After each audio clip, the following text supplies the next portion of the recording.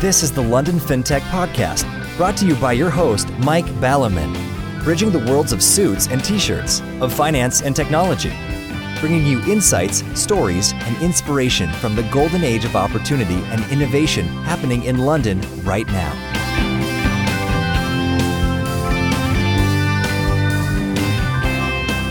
Hi, this is Mike Ballerman, and this is the London FinTech Podcast, episode 207, brought to you in association with Smart and listedboard.com. And I'm delighted to be joined today by Nicky Mann, CEO of Spectrum Markets, to talk about FinTech's impact, or perhaps a relatively small impact so far, on financial markets, and where it might all be going. Way back in LFP 096, we had the only episode so far on FinTech and financial markets, talking to Elmex Exchange, who at the time were doing several $1 trillion.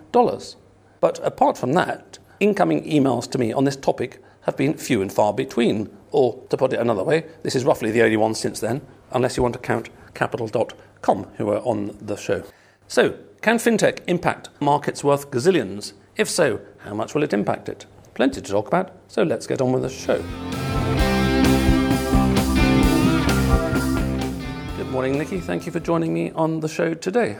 Morning, Mike. Thank you for having me. Pleased to be here. So, in my never-ending search, 207 episodes in, for fascinating and deep philosophical topics of conversation to kick off, I thought I'd talk about biscuits, as you kindly put a plate in front of me, and I was recalling that actually going back to FX and markets in the days when I was deciding what was going to go up and what was going to go down, I developed a fatal sugar habit because I'd listened to my colleagues all giving their views and all that kind of stuff and had to feign interest. But I was always near because I was at the head of the table, I was always near the biscuits, and I would just keep eating chocolate biscuits and sugary stuff, and I kind of got a sugary addiction ever since then, actually. But you were also saying that you thought sugar was a thing and not as innocuous as actually it appears. It is. It's my only vice, I think. The key is never to start, but I am a self-confessed sugar addict. Can't quite trace back like you where it began, but it's something I try and keep under control. And on a serious note, I do think over the next 10 to 15 years that will become similar to the tobacco industry in terms of an addictive thing that has repercussions for people's health. So it's something I try and keep at bay, but being a sugar addict, we all succumb to it sometimes.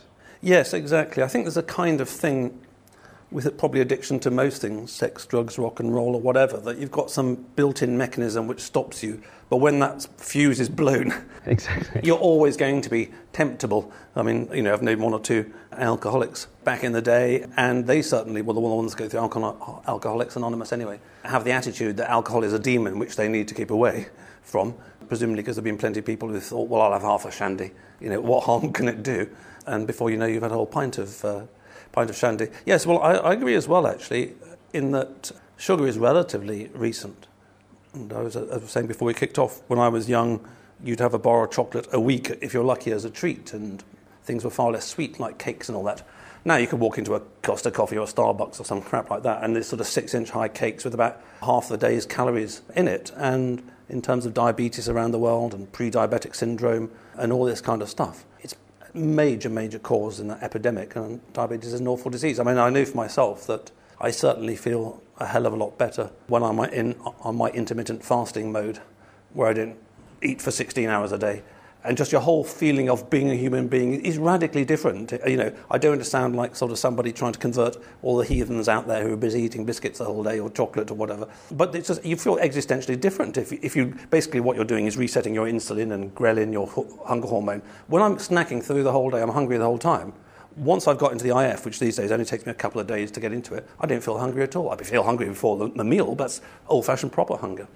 No, I agree. And even having some kind of, we were discussing before, but some kind of eating habits or something that you track or you have a structure to, I think is really important. And when you feel the benefits of how you operate yourself with or without that, I think the results speak for themselves. Having said that, everyone, including us, is human. And now and again, you can't help it. What do you have a biscuit in that case? Well, you started. You see, that's why I pushed the plate away. My trick is never to start. Yes, exactly. So, talking about deep and philosophical matters, and actually joking apart, there probably is something deep about sugar and its impact on the entire world.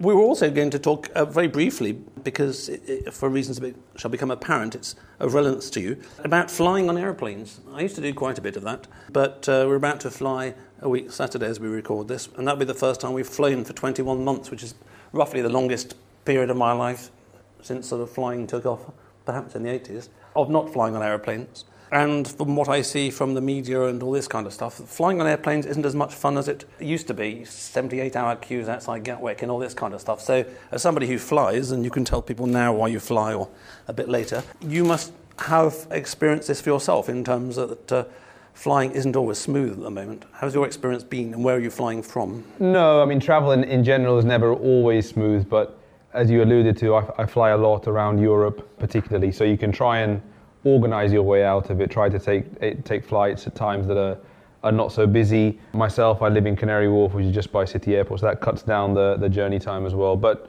flying at the end of the day is particularly if you're going on a holiday to somewhere unique, it's still an enjoyable experience. When you end up in those horrific queues that you hear about in the news now and again, obviously it can be disconcerting and not so pleasurable, but generally speaking, it's still something to be appreciated at the end of the day. I mean, I was saying to you, we fly for business and we think about it like that.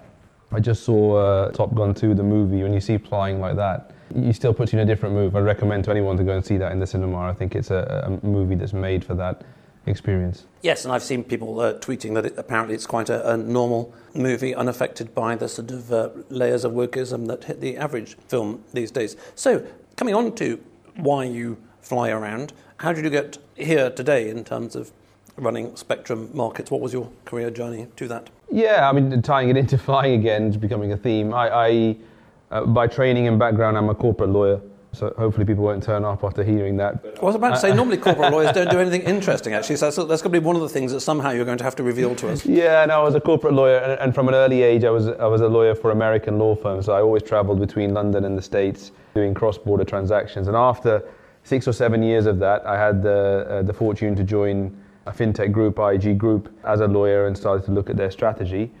And as we'll get on to in the podcast, in the back end of 2016, we started to think about doing something different in Europe in the exchange financial market space. And fast forward 3 years, that was the creation of Spectrum that took 3 years to build, and I've run that ever since as CEO. And Spectrum is a subsidiary of IG? Yes, wholly owned. It was developed, all the resource and the investment was put in by the group, but it is set up as a standalone business with a different purpose than IG's core business, and now has several businesses as a group. And something that we'll get on to in terms of its philosophy and how it impacts the financial markets, that I think really showcases how technology can have an impact and lead also to outcomes for particularly retail people, the common people, the people that are like you and me, rather than big institutions, and how it can democratize almost the markets when those things are blended together properly. Yes, and it's always interesting to note that there are many models as opposed to the median model of, you and a mate have a chat in a pub and then the next day you set up your fintech and you try and raise a few quid from your buddies and your family and you do your A's and your B's and your C's and all that kind of stuff. And each model has its pros and cons. And I think one of the, I presume, positives about doing this kind of model, which I'm hearing you talk, I think of as a little bit like Lexus at Toyota. Toyota thought we're going to do something quite different. So, okay, we'll just do its own thing over there, and Lexus will have its own brand and, it's part of us. But we won't put it entirely in the usual corporate organogram, because otherwise if you always do what you always did, you always get what you always got. There'll be some sort of kind of self-contained nature of it. One of the benefits of that, and IG's seminal role in this was shown by the fact that Capital.com, set up by Ivan Gowan a few years ago, who were a sponsor of the London FinTech podcast back in the day. He was ex-IG as well, IG Index. So IG spawns both internally and externally. Some interesting developments. But you're the kind of person who set up a business coming from the perspective of understanding extremely well the incumbents and extremely well the marketplace. The opposite model is a lot of people sort of say, oh, I'm going to set up an app bank, how hard can it be? The banks are rubbish. And then they slowly find that actually it's harder than they think, and whilst the banks may be rubbish, they're not as rubbish as some of these startups, he said, having had 6 weeks by now of chat help or lack of from Revolut on their card, which just works totally randomly. It won't ask me for a PIN. Sometimes it will at others. It says they've got the PIN wrong. It won't tap, it will tap. And Revolut, of course, now has got lots of resources. It's worth a lot. But basic things that I've never had fail with any bank in over 40 years just can't be solved in weeks. So in terms of how hard can it be? It's quite hard. And sorry, this is a very long waffly thing, totally unlike me, of course. If you're starting in an incumbent, it's a big, powerful incumbent, you have a great understanding of, yes, it is actually harder than it appears, and also what the market actually is, as well as the gaps. Yeah, you're absolutely right. So coming afresh from the outside, you'd have those problems that you just articulated. I think inside, I believe to set up something so different, so Spectrum is very different to IG's existing business or a Capital.com in that it's a completely an exchange and a whole different business line.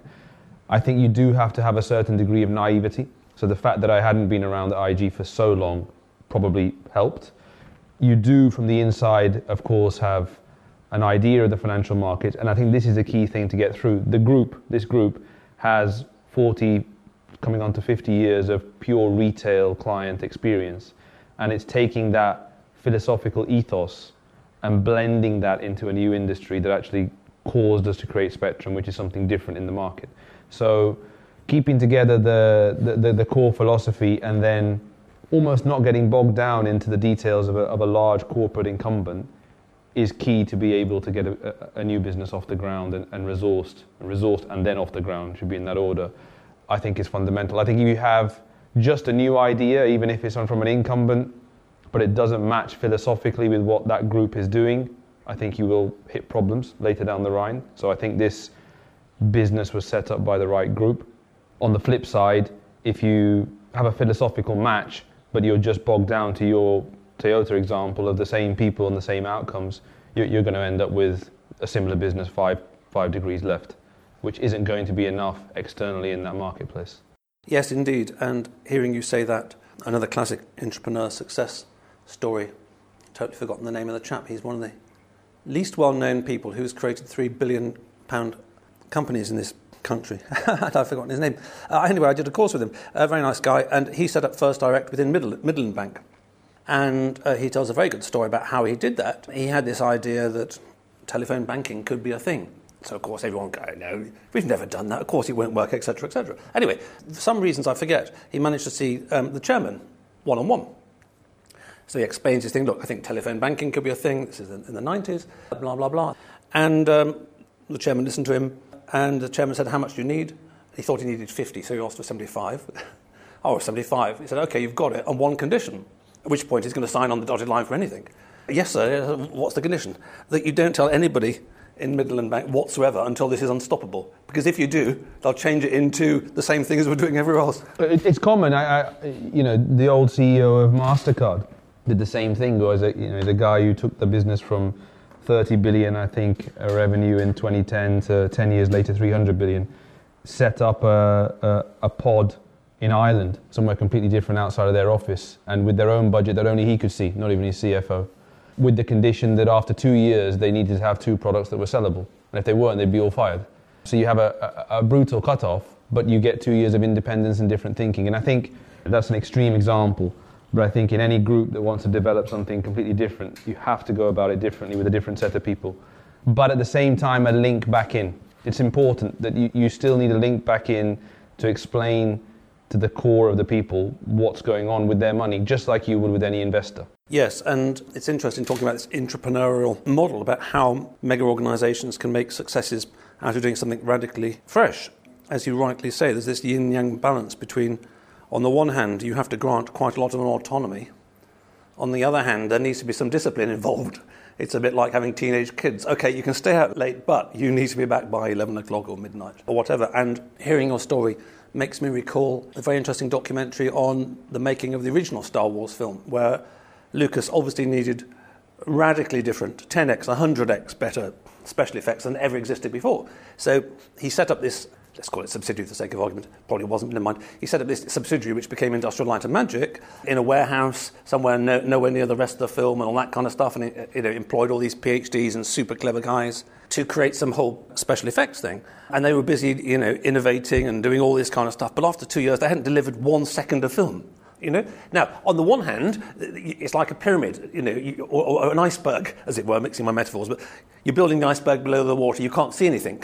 And then people say, well, actually, there's nothing above the water. Well, hang on, I'm doing all this. However, on the other hand, look, we want the bloody iceberg, you know. We're filming the Titanic next week. It's no good saying it's all under the water. We want it to pop out. So Lucas had to go there when he's busy having heart attacks over the financing and all sorts of other problems like that, and rein it in. And say, guys, look, I love your innovation. I love all these scientific papers you're doing. I love the fact you're coding away. We need some bleeding film. You know, so you had to sort of really grip it to that time without throttling its neck and killing the sort of the chick. It's a constant tension, and if I think back to what we did with Spectrum, in hindsight now, having done it, it tends to go in 3-year cycles. It took us, in hindsight, 3 years from idea to actually launch. It's taken us from 3 years from launching to bedding down to where I think we're starting to be commercially successful. And I think in the next 3 years, you'll see us transform commercially as well. I think at the outset, you have that constant tension, and then you need some, I'm trying to find a better word, but you need some faith and some trust from people who have seen it done before in the bigger organization. And that tends to be not a huge amount of people, but it needs to be the key people. It needs to be the people who are the group CEO, it needs to be somebody on that board, or more than one, that have seen and have the patience to see a new business through. Because every day is impatient, as are the people that are running it, as am I. But it takes time, as you say with the iceberg example. And understandably, in a large corporation, you're spending money on lots of things at different times. There are always competing interests as to what that money could be spent on. And of course, everything on paper looks a much better opportunity than everything that's in practice that hasn't delivered yet. And that link, that tension is something that, in this case, is my job to manage, and there's been difficult periods to do that. But I don't think it's that different to an external entrepreneur having to manage that with their investors. And in some cases, there's pros, and obviously in some places there's cons. But it's a constant tension. Right, okay, so, well, that was an interesting dive into entrepreneurial challenges, both for the entrepreneur but also for the organisation and the yin-yang of managing that. Moving on to the main course, in terms of the impact that, let's just say 21st century digital technology, for the sake of a bunch of words, can have on markets per se. Maybe in the usual fashion, we'll start off with just a little bit of context of, you know, markets have been around for a long time, before there were computers and all that kind of stuff. So we set the scene and we established the kind of strengths and weaknesses of, as it were, non-computery markets to make it clearer what, quotes, computers have been able to do, for the sake of argument, the last 30 years of the 20th century, and then how, for somebody like you, that's changed in the 21st century to be able to go to another iteration of this whole process. Yeah, you're absolutely right. So markets have been, you know, from trading in street markets, in bazaars and so on, markets have been around for a while, evolved into financial markets. If I come at it from a slightly different angle, I'm not going to sit here and talk about digitalization of markets and how that affects into the detail.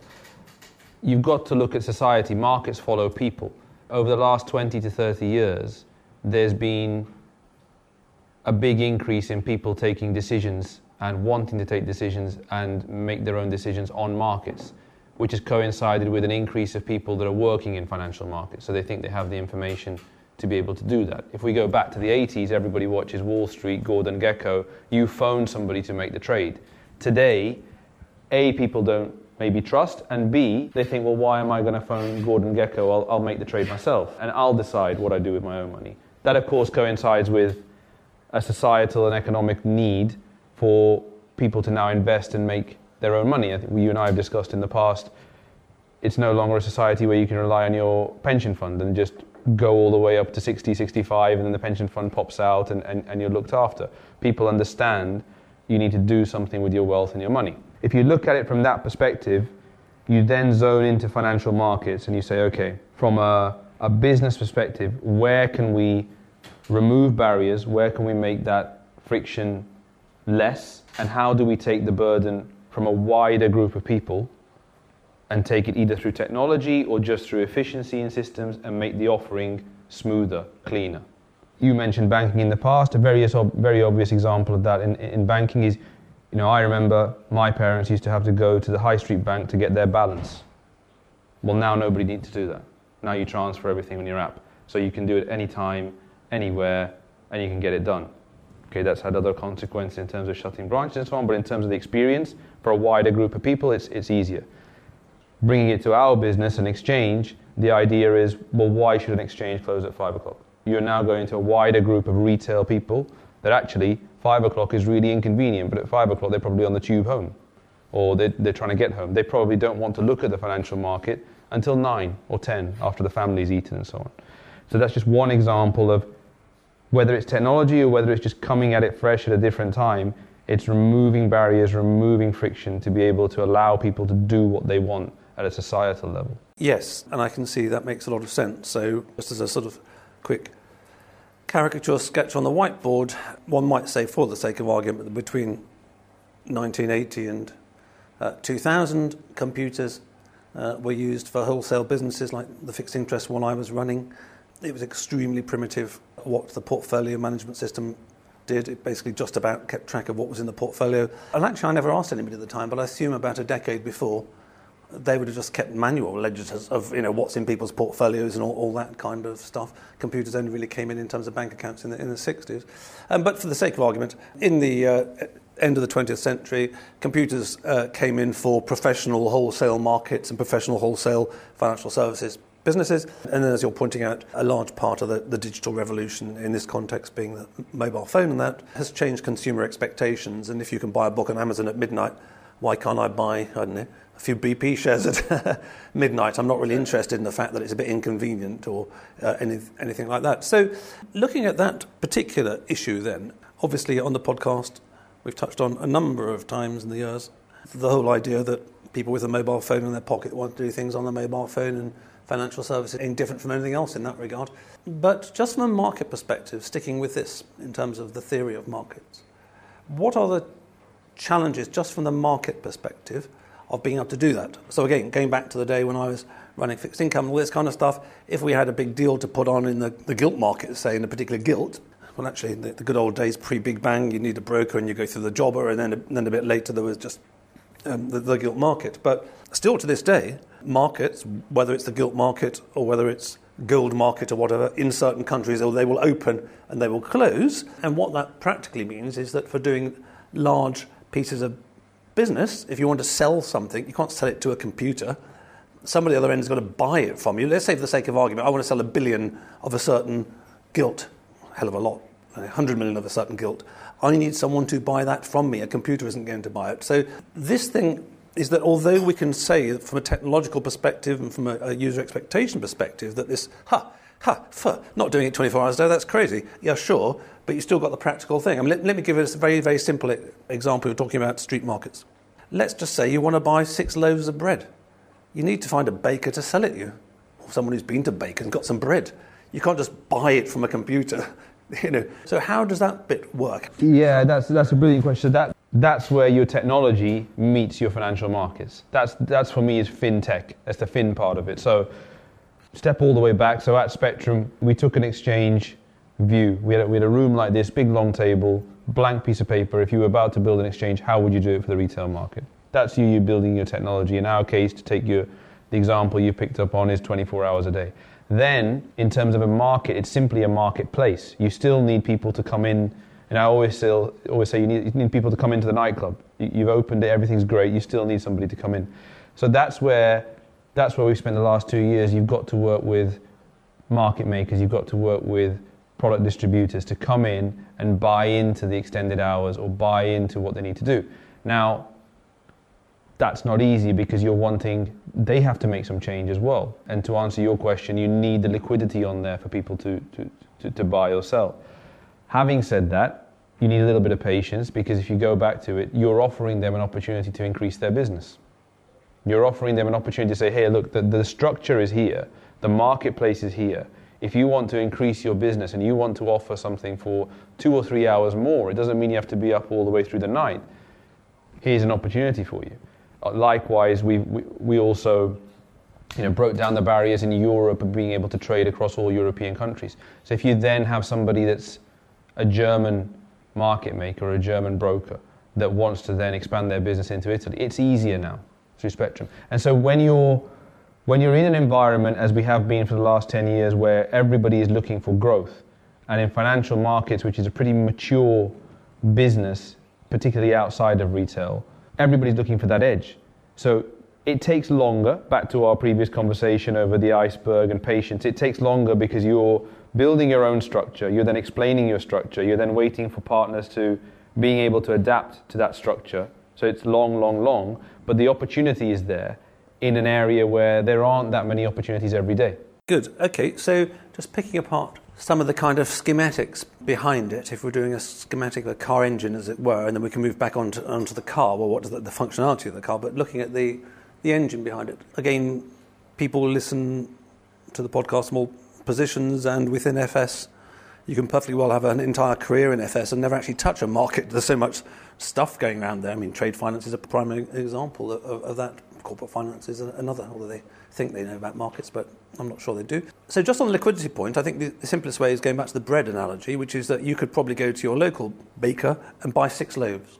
I bet you couldn't go to your local baker and buy 666 loaves or 6,000 loaves. So the liquidity is the amount that's easily tradable, easy to buy or easy to sell. And let's take a silly example. You're allowed to sell bread to the baker. Now, in the case of a baker, or in the case of the old-fashioned gilt market where you had jobbers, these people would have positions. So, as it were, let's say I'm going to set up a market in bread. So I've got shelves, and I've got, wholemeal loaves over there, and I've got sourdough loaves over there, and that is my inventory.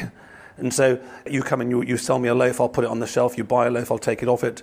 The analogy breaks down at this point because we'd have to get into going short of loaves and how you go short, but let's just keep it simple. But in the case of Spectrum, and off the top of my head, Almex Exchange, a market provider in a sense, maybe like the London Stock Exchange, the market as a kind of almost physical entity, although a virtual entity in your case, the market itself doesn't take positions. 100%. You have no loaves. No, we are purely the venue, purely the marketplace. What we do control, however, which goes to this point, is we set the rules. And we set the rules, and this is a key thing, particularly for the retail space, is to make sure everything is fair and transparent. Now, every exchange is under an obligation to make sure the marketplace is fair and transparent. But what is that tailored to? In most exchange cases, most of their business is large institutions. In Spectrum's case, going back to the philosophical point, it's around the end retail client. Going back to this thread that we've continued where you want to place a trade at 9 o'clock or 10 o'clock, the liquidity rules to be able to provide liquidity on Spectrum mandate that you have a certain amount of liquidity at all times to be able to make it fair and to be able to make the retail client have positions and to get in and out. We cannot mandate all liquidity at all times, but the balance is higher on Spectrum because the philosophy and the business is geared towards the retail. It's the rules of the club. So we absolutely do not partake in the club. We don't dance in the club, but the music, the venue, the lighting is all controlled by Spectrum. So, for example, if I carried on persuading you that loaves are a really important thing and people should be able to buy and sell loaves, and this fits in extremely well with the sort of financial services product, give you too many biscuits or something, make you lose your thread, then, for example, metaphorically speaking, you'd say, OK, Mike, you can come on here, but you must always be ready to sell, even at midnight, 6 loaves. And you have to deliver those loaves within 24 hours or something like that. Correct. And you have to sign up to those rules. And if you can't meet those rules, you can't come onto the exchange. We cannot change the rules for Mike, but not for somebody else. Now you might ask, okay, how does that work? Why would somebody come on there? We're talking pure retail. The business model is slightly different. The margins are slightly different. And we're trying to skew a little bit towards the retail client here so that they can trade on exchange in a transparent and open manner, yet have the benefits of off-exchange trading as well. OTC, so over-the-counter trading. Okay, so explain the difference between on-market and... Yeah, absolutely. So trades that are placed on exchange are a complete match automatically, so there's no difference in price, there's no variation. An over-the-counter trade is simply a trade, you and I could do an over-the-counter trade now, and the price would be, at a simple language, the price would be whatever we agree, and it doesn't matter how it relates to the markets. In reality, there's a lot of regulation around making sure that it does stay accurate. But on an exchange, everything is completely open in a glass box, which is why most people tend to prefer to trade that way. Yes, because you've got the transparency. And looking at this thing about computers and people and markets, if we take that triangle, and you have to go and chat up a few brokers to provide, for the sake of argument, 24/7 service on loaves of bread, and you tell them that they're going to make some money by doing so, which is obviously their motivation for doing it, and the business will grow and all that kind of jazz. But bread sellers aren't going to want to stay up 24 hours a day. They might not even want to have to employ people in shifts or around the world to stay up and take orders of bread. And I assume, I don't know too much about technology, but I assume that, for example, if I buy a book from Amazon at midnight, there isn't somebody sitting there taking the order, writing it on a piece of paper and giving it to somebody else, but they have a computer that's doing stuff, and the computer lets someone else's computer know that Mike's ordered a book on biscuits at midnight. And the computer then does all the things that whoever produces the book on biscuits and sends it out, or to Amazon, and Amazon sends it on, or something like that, some logistics in the background. So in the case of financial markets, if you're talking about industrial scale, mega deals of $1 billion, sterling dollar or something like that, mega banks do, I assume these days that you still need people to do the mega deals in the mega bank. You want someone who's actually the dealer. But I equally assume that if you've got an organisation like that doing $1 billion trades during the day, that they might equally, a bit like the Amazon bookseller thing, have a computer that sort of sits there at midnight and is quite happy to deal with $1 million new because it's sort of a round of drinks and it might be algorithmically programmed. So how does that angle work these days? You mentioned brokers and people, but you have legal agreements with organisations as to what the organisation needs to do. But the organisation, just like an Amazon, doesn't actually have people sitting there all the time doing it, and some of it is done, quotes, by computers. So how does that work in the modern world? A couple of points to tease out there. So I'll answer it from a Spectrum angle, then I'll come at it from your Amazon seller. So from our angle, as a marketplace, we have people. We have people around the clock. Why is that? Because we really can't afford for anything to go wrong. And at the heart of all technology, you still need people. And in the end, you need people when the technology goes wrong. So we have that around the clock, and we have that coverage to make sure that the marketplace is orderly 24 hours a day. It's not easy to put in place, as you alluded to, but we do it around the clock. In terms of then going back to your Amazon analogy as a distributor, it depends, the classic answer. So if you talk to a new setup broker, you would be surprised how willing they are to have the shift or to set up differently, because they're at a stage where they can change their infrastructure and set up. If you're talking to an established broker, they're looking to automate it. Having said that, it's not so easy for them to automate it because they have big existing systems.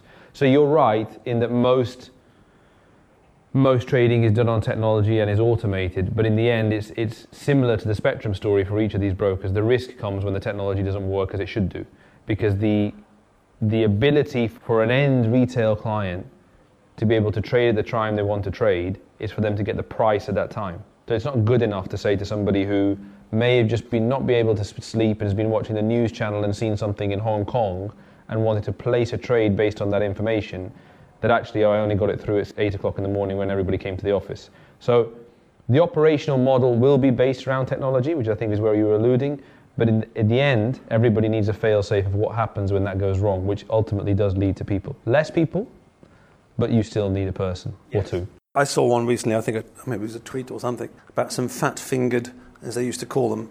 I thought this had gone away, actually, but clearly not. Fat-fingered work-from-home trader, I don't know, like Citigroup or something. You put a few zeros on by mistake, and that caused a problem. And this is an example of where there needs to be some human oversight, because maybe the computer didn't have the relevant ruling that says, don't do $1 trillion. Thank you very much. Yeah, I mean, the fat finger still goes on. In the end of the day, you can't eliminate mistakes, and neither can technology. All you can do is minimize them. And probably after that fat finger, there was something put in place in their tech system to make sure that scenario doesn't happen again. But you can bet your bottom dollar that something else would come up that hasn't been programmed. So you can just try to minimize operationally as much as you can, but you can't eliminate them. And just to take another tangent or another angle on the topic before we talk about the future and where you think all this is going for the retail customer. In this world of hyper-regulation, where absolutely everything under the sun is regulated, it seems to me that a lot of markets are still self-regulating. And the notable example that's very much in my mind is the catastrophe as I see it, catastrophe at the London Metals Exchange, where they decided to, let's just cancel a day's trades. Well, if you don't know much about much, and if you're not a lawyer like you go, oh yeah, okay, that makes sense. But if you're a lawyer, you understand that the whole basis of, for the sake of argument, Western civilization or global civilization is actually that contracts matter. And if you start scrapping contracts, go, oh, fuck those contracts, those are a pain in the arse, the whole complex edifice that we're surrounded by literally just starts falling apart. So I thought that was hideous. And apart from some brouhaha, not much seemed to happen. But I noticed, I think this week or last week, that some American hedge fund or something is now suing them for $450 million. Again, as a lawyer, will have a more sophisticated understanding, but I think they're banging on about the fact that they're contracts and you can't cancel my contract, something like that. So above markets or within the markets, how does it work? I mean, as far as I saw, and I said so at the time of the podcast, they just shot themselves in both feet, because along with the computers and the people and the technology and the market, there's this thing called trust. You know, and it's the cliche, but it's absolutely true that trust is hard to win, but easy to lose. 100% agree, and even more with a magnifying glass when you're looking at a retail market. Well, it's like Revolut. I moan to everyone I see about like 6 weeks now. It's just ridiculous, you know. It's a wider pool of people when you're going to retail, which actually means a lot more voices, but you have more coverage to put into place. And so you're absolutely right. So trust, if I bring it back to us, trust comes from a technological level. You're a new piece of technology in an established industry. It needs to work fundamentally. Unfortunately, we've had something that has worked 100% for a couple of years. And then you've got the trust of the marketplace. As an exchange or any independent marketplace, as you alluded to earlier on, we don't trade in anything. The transparency and the openness of that market, to an extent, no matter what the result may be, is paramount, especially with retail, with your example with Revolut. Having said that, exchanges do have fail-safes if something is just going crazy in the market, to be able to shut the market. And I'm sure in the LME case, they would have had something in their rules that would have allowed them to do that, and that they'll have that argument, I'm sure. I don't know the full details of the matter. But there is always a right thing to do. And when you're a marketplace that's independent, it's actually not very difficult to spot what that right thing is to do. You're not supposed to be biased towards one result or the other, which actually makes the action easier to see. It can, from a business perspective, I would imagine in that case, be difficult to do sometimes. May affect a big client of theirs or whatever, and there'll be some colour behind it. But when you're independent, it's actually easier to see. And as you say, in the Western world, rule of law, contracts, all of that is actually just underpinned by trust. And you can, there's many people in litigation and legal arguments for many, many years. It doesn't solve anything or get anywhere. At the end of the day, the trust is eroded. And in the business that we're in, you can't have that. Yes, and we didn't get into it, and there isn't time for it. But one thing we didn't really touch on was the semantics of what a market is, or how you define a market. And I think that's very relevant to the actions they took there. So again, just thinking of it in a pre-Big Bang terms, the gilt market, all the stock exchange, you had jobbers, you had people who had positions, you had brokers who, as it were, answer the telephone. Some might wants to buy 10 BP shares. The stockbroker goes to a jobber and says, "Can I have 10 BP shares of my client?" The jobber says, "Fair enough, 450." Broker jogs back and gives me a call. And so I think there's this sort of attitude, and this is certainly what's being alleged directly, I believe, by the hedge fund, because it was quite clear at the time, which is that the LME were considering the market as being the health of all the major players in it, a number of whom were going to be absolutely fucked and going bankrupt.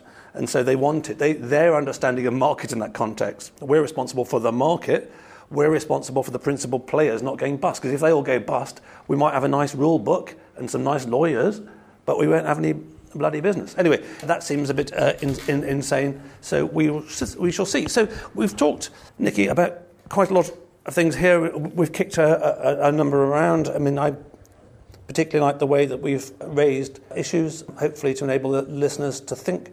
There are some principles involved in all these matters, but there's never particularly a right or wrong. You're always trying to balance these things. You gave the example of a club, perfectly possible, for example, to open a new nightclub in Manchester and have next to nobody go, because even though it's a nice nightclub and it's got good decorations and music or whatever and a nice set of rules and good bouncers or however you want to think about it, no one turns up. So there's also this sort of commerciality of making the market a success.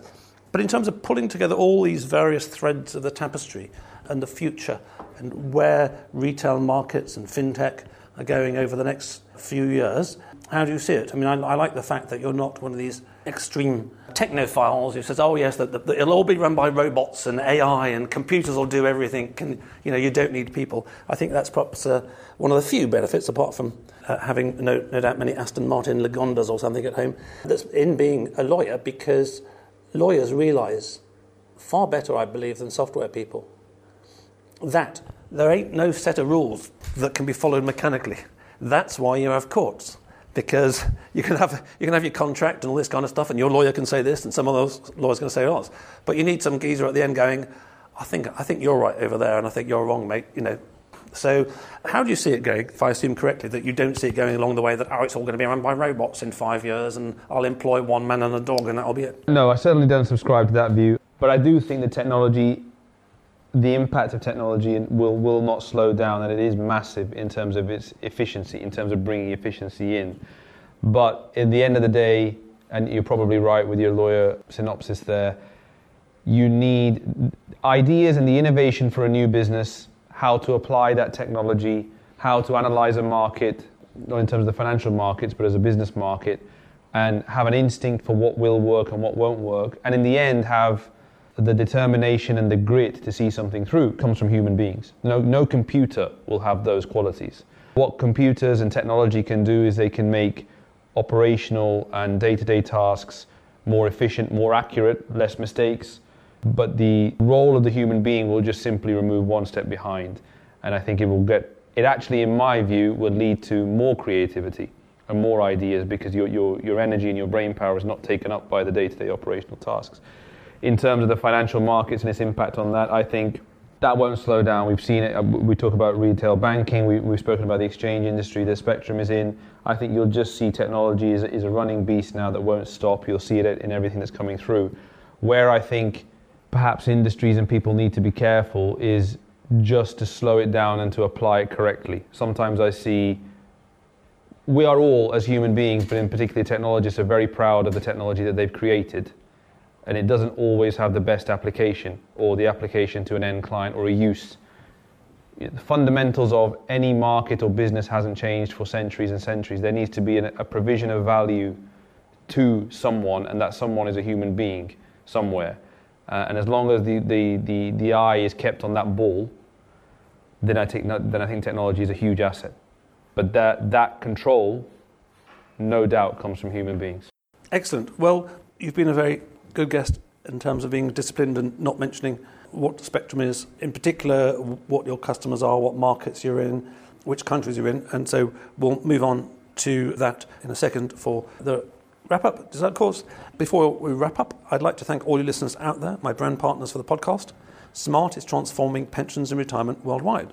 The leading-edge retirement tech platform propelled them to success in the UK. Now they're operating on 4 continents and working with partners like Zurich and JP Morgan. Find out more at www.smart.co. Then listedboard.com, your guide to entrepreneurial governance and how you can start making your board an engine of growth today. So, Nikki, you mentioned Spectrum once or twice, but I don't know, and perhaps many or most listeners don't know, that your nice market, what are they markets in? I assume that it's not bread. And who are the markets for? Yeah, absolutely. So Spectrum's a pan-European stock exchange that's based for end retail investors. So designed in Europe to be able to make Europe seamless. It's designed for the end retail clients, so the extended hours that we've touched on already. And it's been in that marketplace now for coming up to 3 years. We've had great growth, actually, one that I'm really proud of. We've grown by nearly 100% last year again, and we're on target to beat that again this year. In terms of what we're trying to do now, which is to increase product and in distribution, just like any marketplace as we've discussed. Financial markets for me, in terms of retail investors, it's an overcomplicated subject. From a retail investor perspective, somebody simply wants to take a view on an asset class as to whether it will go up and down. And then the structure around that product is down to the person's risk appetite and how long they want to hold it. And what we intend to do on Spectrum is to increase the amount of products to be able to go up and down that risk timeline, and then increase the distribution throughout Europe. So we operate in all of the major European countries. And when you say Europe in this context, you mean the continent, the EU, the EEA, the geography? I mean post-Brexit Europe, so not including England at the moment. So is Norway? Norway is included. Yeah, Norway is included in, but Italy, France, Germany, Spain, Sweden are big markets for us. Which countries can retail people access your market to do stuff in? All of them. So you can do it from Vanuatu to Colombia? In Europe. Okay. If you're in the continent of Europe and Scandinavia, which we touched on the show recently, you can buy European equities. US equities, global equities. You can buy We have all the underlying, so FX, commodities, indices. Oh, okay, you can buy roughly anything. You can buy roughly anything, and in terms of securitized derivatives, and then we'll be building out the product class on that. And you can trade it, and it's the infrastructure of Spectrum that's unique, so you can trade that 24/5, you can be seamless throughout Europe. And then we haven't touched on it, we haven't had time today, but the beauty of coming at it fresh is that the back-end cost, the infrastructure cost, has been really slimmed down, and that saving can just be passed on to the end retail client. And that's where we've been able to squeeze out something from maybe 40 years ago in the market. And having mentioned Spectrum once or twice, what is Spectrum from the perspective of a retail client? Do I go to the Google App Store and find Spectrum's app? Do I log onto a website? Are you white labelled by, I don't know, Interactive Investor or Vanguard? Or Yeah, no, you find a broker that is active on Spectrum, so you cannot directly trade, but you find a broker that's active on Spectrum and you can trade on that venue. And the benefit to you as a retail client is you get access to a market that was set up for you, which is not a sideshow to a hedge fund exchange or an institutional exchange. And when you say broker, is something like Interactive Investor, I mean, Vanguard is not a good example because you go to Vanguard's site, they've only got Vanguard funds, but you go to Interactive Investor, then you can buy and sell stuff and all that thing, and I've got no idea what computers are behind or whether they speak to you or don't speak to you, or I have no idea how it works. That's sort of seamless. Correct, exactly that. So Interactive would be an example of someone like that could be a distributor on Spectrum, and you wouldn't see the plumbing behind it. Where you would feel the effect is that, going back to our example, 2 o'clock in the morning, you see the news, you want to place a trade, because that is piped through to Spectrum, you can actually do that. Whereas if it was piped through to just the LSE or another exchange, obviously you wouldn't be able to do it. And so, just from a commercial perspective going forwards, what are your main directions of growth at the moment? I mean, you can presumably always do with more client-facing brokers, as you call them, or platforms, to sign up and use your conduit, use your pipes behind and electricity cables and all this kind of stuff. Absolutely. So, there's 2 prongs on this for me. So one is, of course, to increase distribution, let's call it that. So brokers, etc., to get to more clients and more access. That's an obvious one, and that's what any business will have to have. But the second one, which I'm particularly keen to hang on to, I mean, we've been established now for coming up to 3 years, so we're no longer a startup, so to speak. But I want us to operate always with a parallel structure. So we're looking at what the next phase behind will be. So one is to increase the business as usual, increase the distribution. But the second one is we're keen to look at, with the structure that we have set up, which is hard to change a structure in this industry, how does it work for digital assets? How does it work for different types of products? How does it work for something that we haven't thought of yet that can work on this structure? And I'm keen to keep the innovative startup feel, going back to the human beings that we have and the ideas, because everything here takes 2 years' time. So the things we do today take 2 years to come out, and at the same time establish the current business that has been going for 3 years and to expand on that. So those are the 2 prongs that are always in my mind to make sure that we're pushing on to. As a final question, I didn't have much feel for scale. How many people in Spectrum and what kind of volumes of business are you currently doing? Yeah, so in Spectrum, on the pure operational business side, we have around 30 to 40 people, and then we have a similar amount on the technology side that is constantly building out new ideas or the existing business as well. Dotted all around Europe and in fact further afield as well, given the 24/5 structure. In terms of what we're doing, I mean, last year we hit 1.35 billion in turnover, and we're on track to increase that by nearly 200% going into this year as well. So with a small product set and how we started, I think that's pretty happy with that. Well, that's pretty impressive. That's been a fascinating conversation, Nicky, both into the challenges of successful entrepreneurialism for the organisation and for the subsidiary, as well as the interaction between technology and markets and people. And I wish you and Spectrum every success in the future. Thank you. Appreciate it, Mike. Thanks for listening. If you're in need of a non-executive or advisory director with deep expertise, experience and contacts in the worlds of both traditional FS and fintech, or unique insight into how to make your board an engine of growth today, contact me at mike@mikeballiman.com. If you just need one-off advice in these areas, via clarity.fm/mikeballiman. We could sit in a bend there all day, watching the firelight dance, watching the firelight dance. We could walk in the mountains before dawn, watching a happy moon ride, watching a happy moon rise.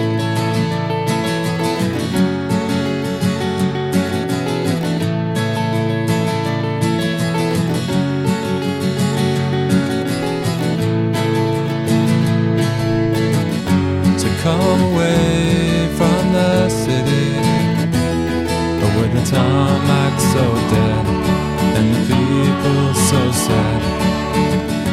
Come away from the city, with the faces so grey, with the pain of the everyday.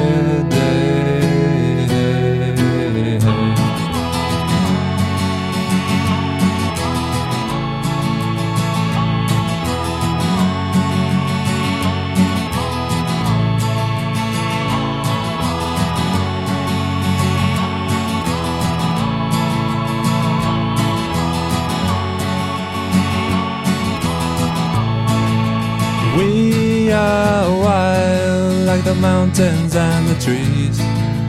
Can you see what I mean? Can you see what I mean?